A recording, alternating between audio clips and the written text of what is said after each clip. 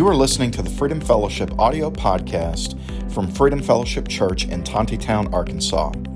Our mission is to love God, love others, and serve both. And now let's listen in to this week's sermon. I don't know if you know what a viewmaster is. You might have to be a little bit older to know that, but a viewmaster back in the day, libraries across the street, and I could go across the street, and they had this viewmaster thing. And so what you did is, some of them were a disc. They even had some of these old ones that you put a picture out there and then you slide it till you get in focus, as long as you had good light. Well, the viewmaster, a lot of times it was discs. And I even remember when my kids were small that they even had one of those that what you do is you put it up and you turn the crank and you're looking through, and then these little pictures advance on this disc. Pretty cool thing if you think about it back then. Now, what we're doing is much like that. What we're doing in this 6-week period about from scars to freedom, what we're talking about is different things that help you move from scars in your life to freedom. Now, some of you say, well, I don't have big scars, I don't have any scars. Everybody's got scars. Some of them are more significant, some of them show a little more. But everybody has some scars that are there. And so what we're trying to do is just like that viewmaster, what we're doing is over 6 weeks, we're giving you a picture of things about how you move from scars to freedom. But then the picture then requires you and me to then put feet to the message, right? We look at Scripture, we look at whatever anecdotes we throw in there to help amplify the point, but again, it gets to be that. Because if you go back and you think about that first week was about understanding how to grasp grace. And then we talked about worship. And worship isn't just what happens on Sunday morning, but it's the preparation for that. It's what goes on through the week and how you spend time worshiping a holy God. You know, we talked about powerful prayer last week if you were here, and Justin brought that message about prayer. Now, you can go back on YouTube or you can go back on Facebook and you can watch them. I encourage you to do that because I think it's important that if you really are serious about your faith and you want to be more free and more free and more free, then you start to apply these things just like the viewmaster. You start to say, okay, I've got the picture. Now what I do is I've got to figure out how to implement that in my life. I'm going to take you back to a wonderful garden spot. It's Fort Riley, Kansas. Fort Riley, Kansas is where I had the opportunity in the hot, humid Kansas summer to be able to be there for boot camp. Wonderful experience. Really encourage it. One thing I found out quickly, because I'm used to kind of having an opinion, I'm used to voicing my opinion, probably a real surprise to some of you, but at boot camp, one of the things I found out is it wasn't a democracy. I was pretty surprised. But what I found out at boot camp is that when it came to how things were done, I didn't get a vote, seldom got to decide anything. We did what we were told to do. We got up when they told us to get up and get out of bed. They told us where to go. They told us what to do. There was no menus. There was no drive-thrus at boot camp. What we did was we got the food that's put in front of you, and oh, by the way, they said, and like it. Much different than some of our normal everyday environments that we have today. And if everything worked out okay, we were, and the platoon did well after a few weeks, you got a few hours of what they call free time that you actually got to do what you wanted to do for a few hours, within limits. Now, the Army's method was one where we were taught to follow instructions, and I won't go into why you do that, but it's important that we were able to follow the orders that were given us. We were kind of what I would determine to be like a dignified servant, because it was a worthy task, but we were really servants. They were telling us what to do basically every minute of the day. Now, being a servant is different, because being a servant for Christ, we have free will. Now, we have a choice. I can be a servant for Christ, or I can choose to be a servant for myself, because that's really the options, right? You either are sold out to Christ or you're sold out to your own selfish desires. That's just how it works. So today what we're focused on, we're talking about how do you selfishly serve, selfishly serving. Now, our mantra that's here, that's on stage that you see, it's this: love God, love others, serve both. It's kind of interesting. We went through and this is like one of these sidebar things that you get for nothing, but a lot of times it blows up in my face, by the way. But when you look at that mantra, we went through a lot of iterations of complicated things trying to get to what was kind of the church's mission statement, if you will. But what we did is we finally arrived at something. It's plain, it's easy to remember, and it's perfectly applicable. Love God, love others, and serve both. And what I want to do today, I want to draw your attention to that third thing: serve both. Now, this is what it says in Matthew 20, verse 28, a very brief, succinct verse. It says this: just as the Son of Man did not come to be served, but to serve, and he gave his life as a ransom for many. Watch Miss Jessica as she brings a thought to you here on the video. I choose to serve because it gets me out of self. I'm a recovering addict, and I wake up 99.9% thinking about self. So if I'm always thinking about me, I'm not able to show Christ's love to others. In Matthew 20, it says that he has come not to be served, but to serve. And that's what I'm going to do, to serve others and to show Christ's love to me. We added the word selflessly to the serving for the purpose, because we thought it gave it more definition, if you will. Selflessly serving. Now, why do you do that? Because selflessly serving is when you're serving without expectation. Because many times what we do is in our personal self, we serve, but perhaps what we do is we serve because we're expecting to get something in return, something to get out of it. Now, a Pharisee asked the question of Jesus. He said, now when it comes to the commandments, because, of course they were Jews, they were living in the law, and he said, when it comes to those 10 commandments, what is the most important commandment? And of course what he's trying to trip him up, the things that they always did. So you see in Matthew 22, I think you got a visual for me. In Matthew 22 it says this. This is the Pharisee: "Teacher, which is the greatest commandment in the law?"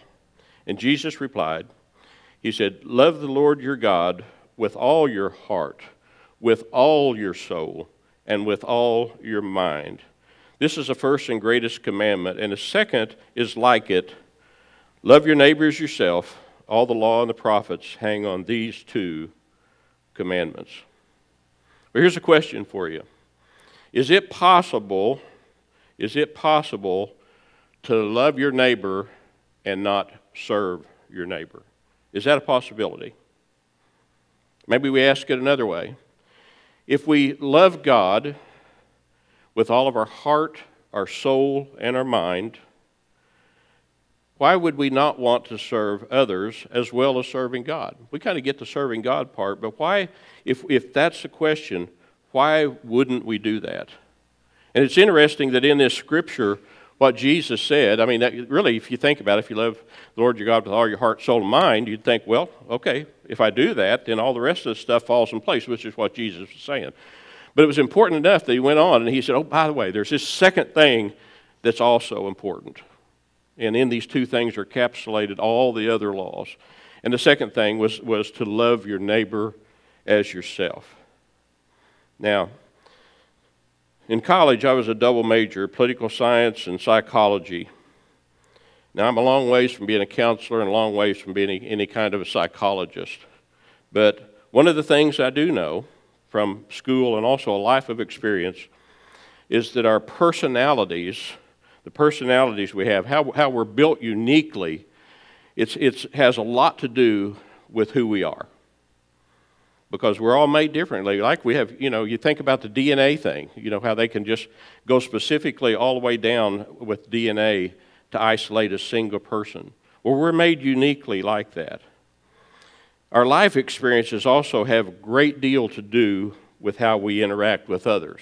We're talking about your neighbor, but we're talking about serving. Because some of us would think nothing about walking up to a group, or you go into a room of strangers. I'm kind of like that, you know. I can kind of go into a group of strangers. I'm just one of those people, and I'll find somebody to talk to something about, because that's my nature.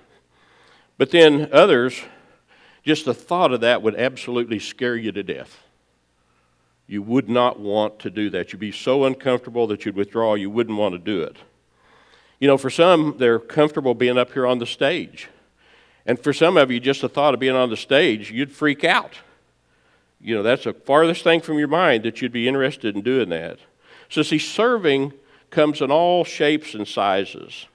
And see, when we think about the word servant, the first thing, because a lot of what we see in the schooling we've had, all those things, we think about being a servant, we think about that's a negative thing, okay? You're being put down, you're being taken advantage of, all the things that come with the thought of being a servant.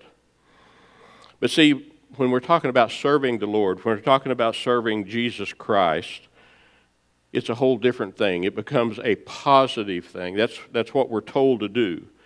But because each of us, whether you want to admit it or not, each of us are called to serve in some capacity.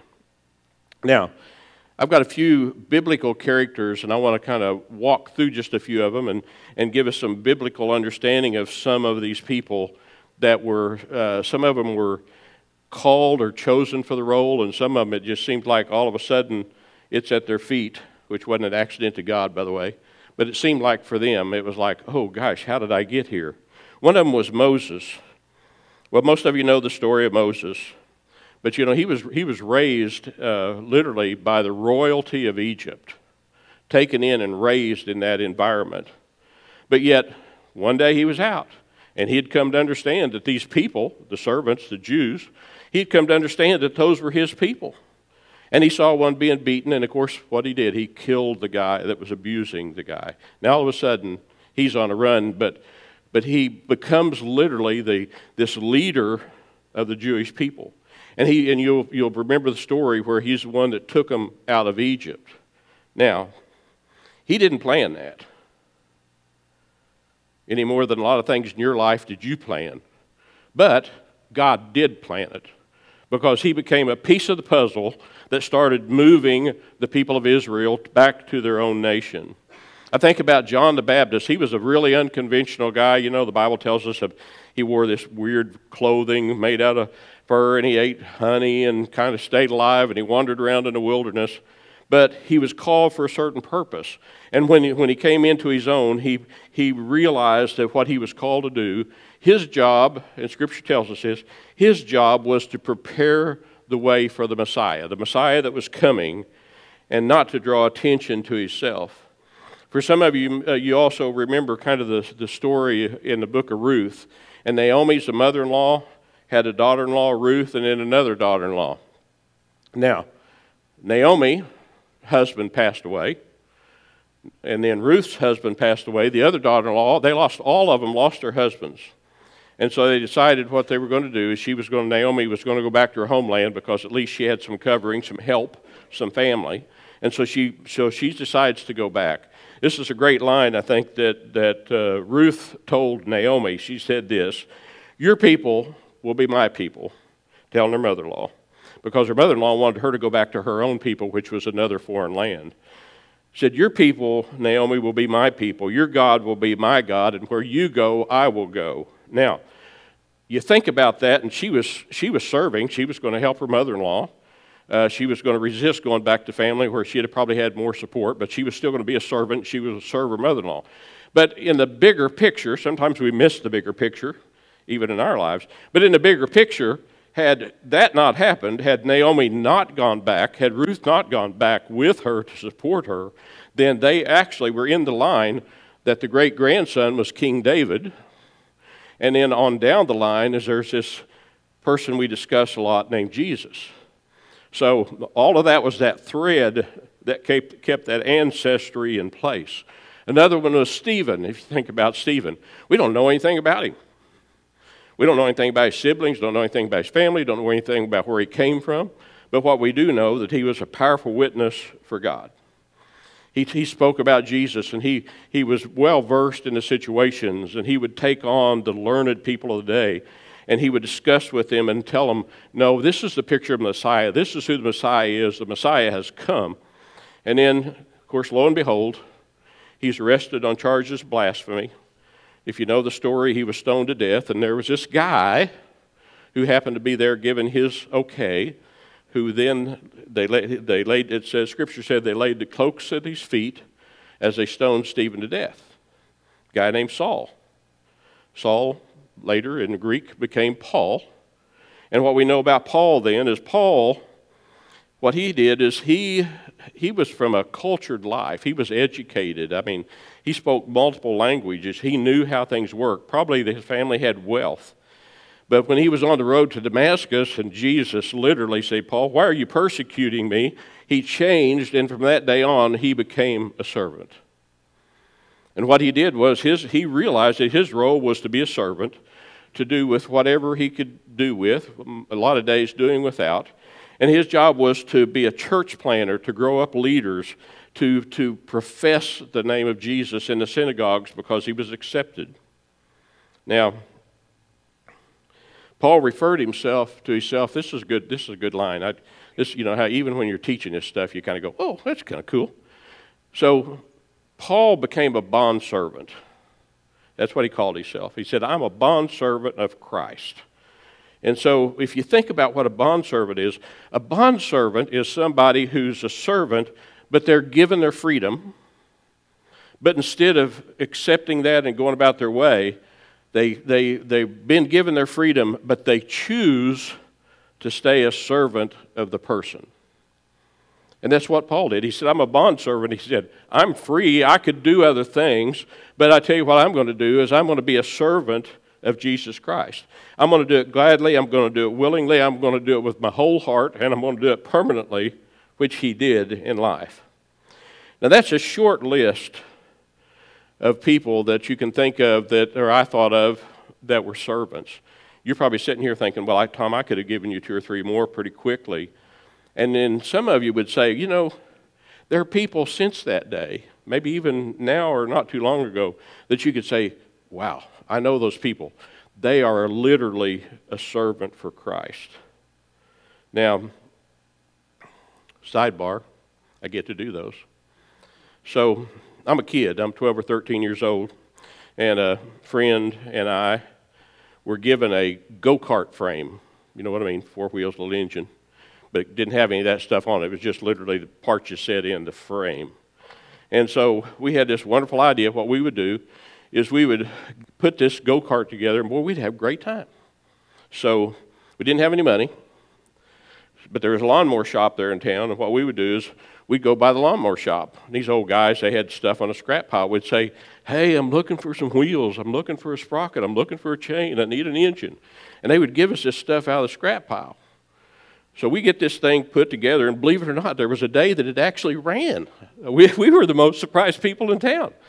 And so, my friend and I, it's this partnership thing, and so we get this thing running. But what started to happen is I realized that I'd get it running, and he would ride it, and it would break. And then I would get it running, and he would ride it, and it would break. And I'd get it running, the story, right? So I'm thinking, okay, this is crazy. I'd go to my mom once in a while because she was a wise woman. Her name was Eula, and I went to my mom, and that's who I'd go to whine to about things weren't fair and, how you do. So I went to my mom, and I whined about things, and they weren't fair. And she said, let me tell you this. She said, in life, what's going to happen is you're going to have people who ride the wagon, and you're going to have people who pull the wagon. And then she kind of in 12 or 13-year-old intellect, she explained to me, what that meant. And I thought, go-kart. Because what was happening is I was doing all the pulling, and the other guy was doing all the riding. I was doing the work, he was getting the enjoyment, and I thought, okay, this is crazy. So you know what I did? I sold him my half of the go-kart. Got rid of it. One of my early lessons in partnerships, by the way. But here's the thing. In the Christian community, or in life, You could say even in your workplace. What's going to happen is you're going to run into people who are wagon riders, okay? And you're going to run into people who are the ones pulling the wagon. Well, see, what selflessly serving has to say about it is, guess what? If you're a practicing Christian, you are called to be a wagon puller, not a wagon rider. Let's hear what Whitney Patterson has to say to us. I choose to serve because I believe that all Christians are called to serve. I know that the Lord has equipped all of us uniquely to serve in different areas. Serving to me means coming in on a Sunday morning and greeting each other, or helping someone find a seat, or the people that are in the praise and worship team. We're all gifted individually and uniquely. I think it's important for all of us to be in prayer with the Lord, asking Him to show us where we can serve in our local church. It's easy to come in on Sunday mornings and just get from the sermon or the worship, or others coming up to greet us. But if we change our mindset to how can I serve my church, it can be really meaningful for all of us. And if we're all in there serving each other, then we are showing Christ's love to one another, and that is what we are called to do. I wanted to highlight just a few things that go on here in the area of servants, and I'll talk a little bit about outside the walls. But I just kind of wrote down, this is all out of my brain, okay, and if I miss somebody, I'm really sorry. I'm going to move quickly. But you know, one of the areas of volunteering and serving we have is a cleaning crew. That's a crew you don't hear much from, you don't see, but I can guarantee you if they weren't doing their job, you'd notice it when you showed up on Sunday morning. They're offering, that they're giving offering of service to the Lord when they come and do that each week. In our children and our youth and our teachers, and you know, I just think about, you know, these are the people that are charged with delivering God's word in language that these young ones can understand. They're charged with modeling behavior, because guess what? The same people that are in there on Sunday morning, if they see on the street, they need to be those same people. So they're charged with the heavy responsibility of modeling the behavior, not just teaching about the behavior, and then charged with having lots of patience. If you worked in the back, you know that patience is a wonderful virtue for our Sunday school teachers and our youth leaders. Then we have ushers that come early, and they're quietly, they're assisting, they're helping, they're doing what they need to, they're greeting at the door. I think about our security people. I have people ask me once in a while, who do we have security? Well, I can tell you that very inconspicuously and very quietly, you have security. But they're here every week. They're doing that very modestly, no fanfare. I think about the praise team. You know, these are people that had skills they've developed over years, but they still have to spend time every week in preparation and under John Treacy's leadership to bring us that quality of praise that we do in the morning, as well as the people that work in our tech booth doing the same thing. I think about our mission team. You know, they do some things that you see inside, but I would guarantee you that most of you would have no idea of the volume of stuff that moves through this building, that moves out into our community and the surrounding communities, and the great work that they do. I think about our small group leaders. They don't just show up. They're doing prep. Some of them are also the host home, but again, you have people doing servants with the idea of trying to offer discipleship. I think about our Second Sunday Social and our cooking crew, and just the shopping that goes into it, the preparation, being here early to do that and make sure that what they do is safe and pleasing. I think about the platform teachers.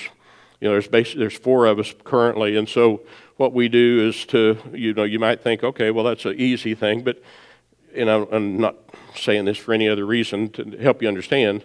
I would say that we probably spend 8 to 10 hours at a minimum in preparation for this 25 or 30 minutes. And it takes that kind of commitment as a servant to do those things. Also, I was thinking about the free library. Some of you take advantage of it. It's a wonderful resource that's kept up with, and it's an opportunity. There's great books over there for kids, you know, to adults, all kinds of teaching and testimony books. I think, too, about personal evangelism and testimony, because when we talk about serving, it doesn't just happen inside of these 4 walls here in Tontitown. When we go out on 412, it doesn't just stop, because part of our serving is being willing to share our testimony and to evangelize and help people. I don't know, I bet there's not one of you that goes through a week, if you get out of your house, that doesn't run into somebody whose life's a mess. And you've been given an opportunity then to minister in some way to that person. I think about the people that do meal train and the people that do hospital visits, and those of you that don't just say that you'll pray, but do pray earnestly for the needs of the people that we have here. Now, I'm sure I've left out some, but that's some of the opportunities. That's some of the service that goes on, and that is, as Scripture says, that is a sweet fragrance to our Lord.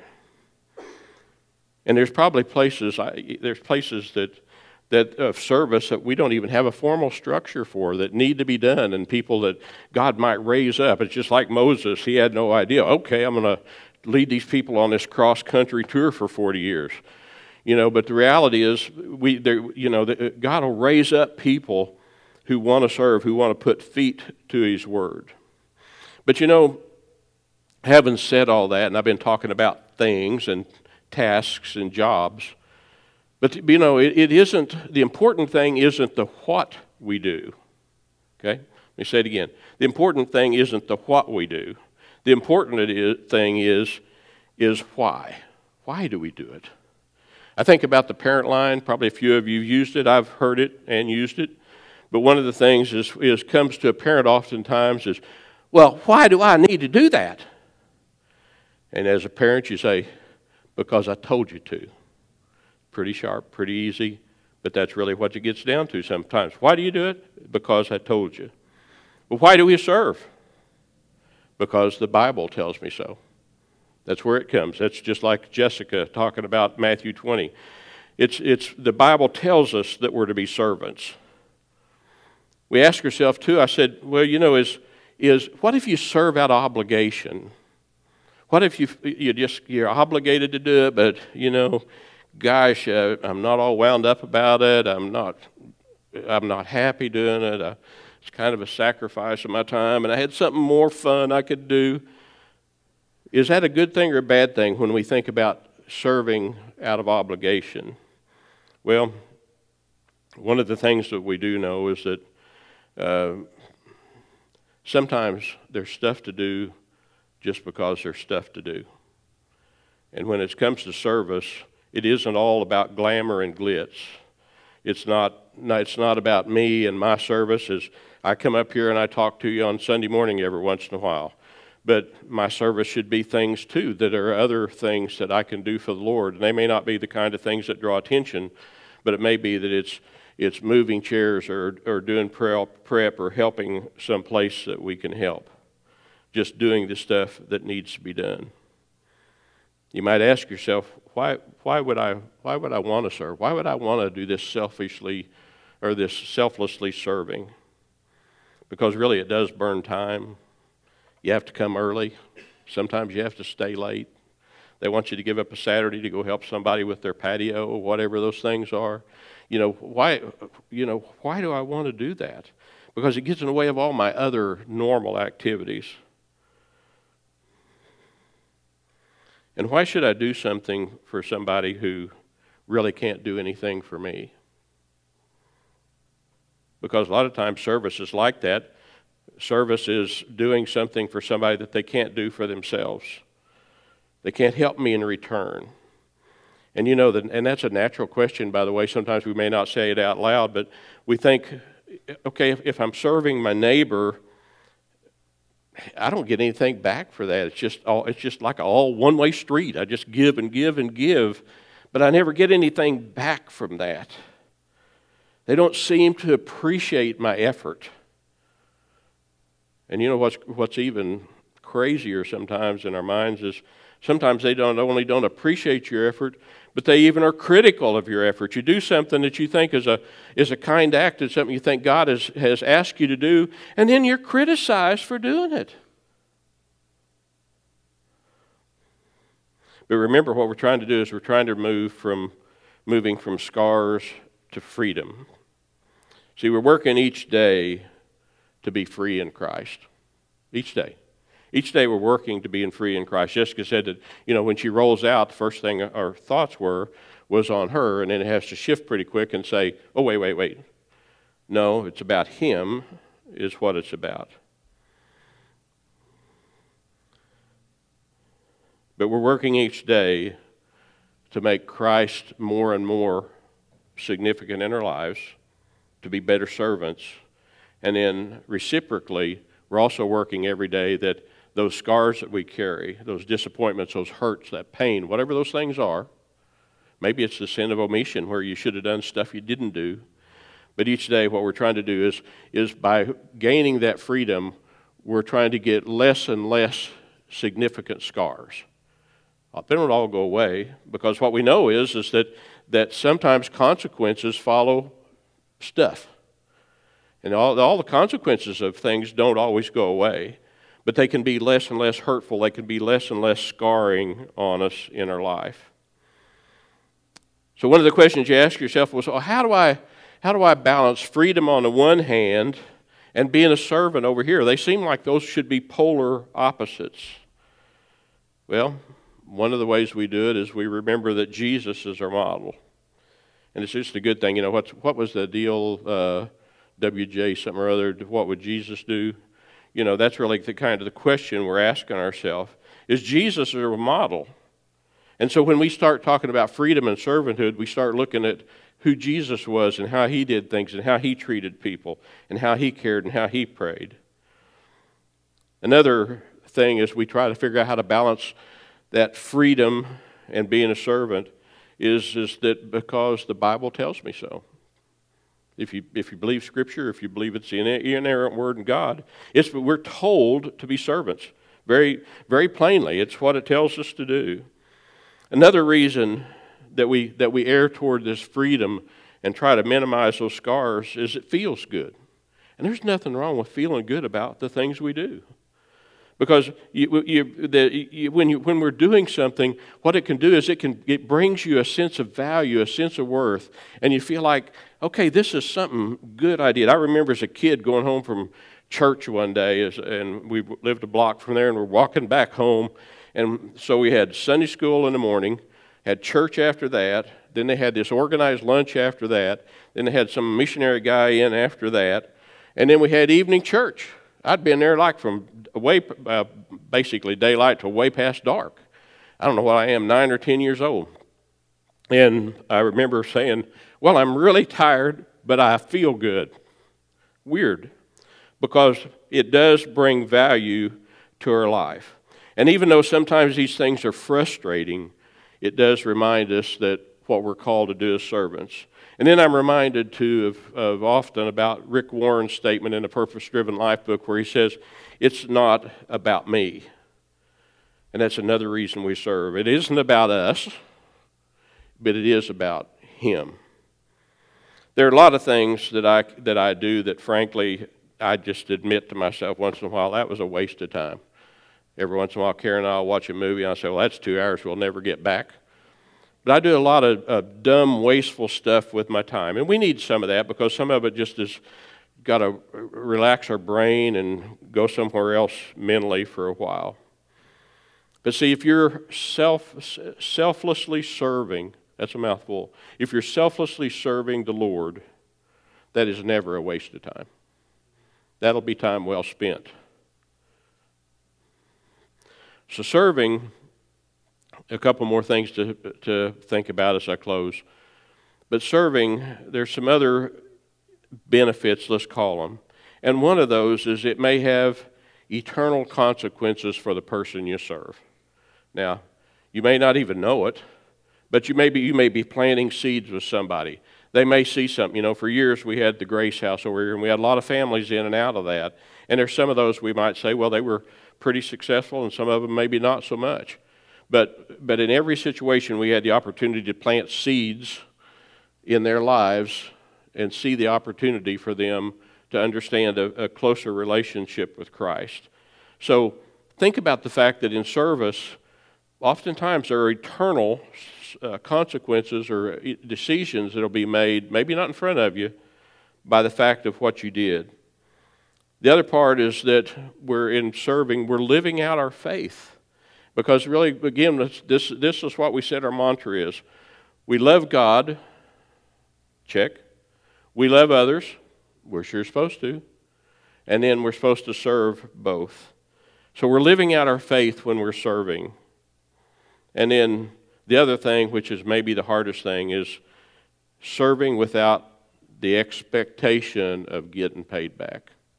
And I don't care if it's a friend, a neighbor, a family, but sometimes it's just hard because you expect something to happen because you're going to do this good thing, let's say. And then we have that expectation. I won't go into the whole story, but I had a time in my life that became a great teaching moment, and I had created offense to a person. I didn't even understand I did it, but I'd offended them, kind of my habit. And then I went to apologize, but I didn't really go to apologize. I really went to so we could do this 50-50 thing. Oh, hey, I had a bad day, you had a bad day. Hey, let's forget it and go on about our life. Well, that wasn't how it worked out. I went to apologize with just a halfway apology, and I got 100% denial. And got called everything but. But the reality is, when I backed off from that, and I said, well, what do you learn from that, Tom? Do you learn anything from that lesson? And what I learned was, I learned that I didn't have a pure heart going to do that. And so part of serving is to realize that my service has to do with my obligation to my faith and to my Savior. It doesn't have to do with whether or not they're thankful that I did it for them. So if you're here today and you're selflessly serving, my sincere thanks to you for doing that. If you're not selfishly serving, then maybe think about starting that today. Just kind of do a little survey of your life and say, I'm getting some input, but do I have output? Am I serving somewhere? And I don't mean to say that it's in the confines of this 20,000 square feet. I'm saying, are you serving somewhere in your life, I'm talking about with your faith, that makes a difference in people's lives? That's what selfishly serving is. And not expecting that they can pay you back for it. Scripture tells us, and I'll leave you with this thought, that when the Son sets you free, you are free indeed. When the Son sets you free, you're free indeed. So if you're looking for a starting place, that's where you start. The Son sets you free. If that hasn't happened, consider making that move. Because if the Son sets you free, you are free indeed. Bow your heads with me. Father, we thank you for the day you've given us. We thank you for the lesson that you've asked me to deliver today. Father, I just think about the fact that all of us have stuff in our life. We've moved through certain stuff in our life. And Lord, I just ask you that we concentrate on how do we grasp grace? How do I get a fresh view with fresh eyes about worship? How do I use powerful prayer in my life, that's just so meaningful and can have such impact for your kingdom? And then, Lord, I want to be a selfless servant. I want to do that. And I just pray, Lord, that as we consider what we're talking about today, these are things now that we make a conscious decision. I either put my feet to them or I don't. I become a wagon puller, I become a wagon rider. But Lord, you've asked us to be wagon pullers. Why do we do it? We do it to advance your kingdom. Pray all these things in your Son, Jesus' name. Amen. Thank you so much for listening to the Freedom Fellowship audio podcast. We are located at 990 West Henry DeTonti Boulevard in Tontitown, Arkansas. You can check us out on the web at freedomfellowship.com. We hope you have a great week and that you live out the mission of the church, which is to love God, love others, and serve both.